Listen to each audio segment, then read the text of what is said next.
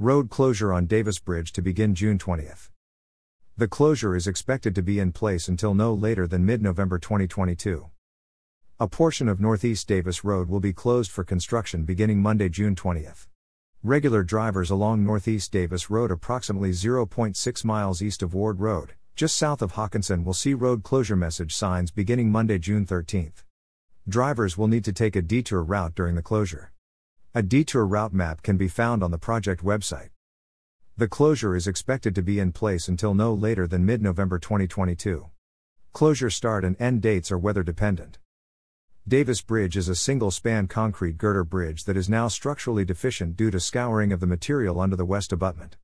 This closure will allow Clark County's contractor to remove the existing bridge and replace it with a new structure. Construction is anticipated to cost $1,521,000. County road funds in the amount of $816,000 and real estate excise tax funds of $705,000 have been identified to fund the project. More information can be found at https://clark.wa.gov/publicworks/Davis Bridge. Residents can also find information on the Public Works Twitter, Facebook and Instagram profiles, and on Nextdoor. Information provided by Clark Company WA Communications.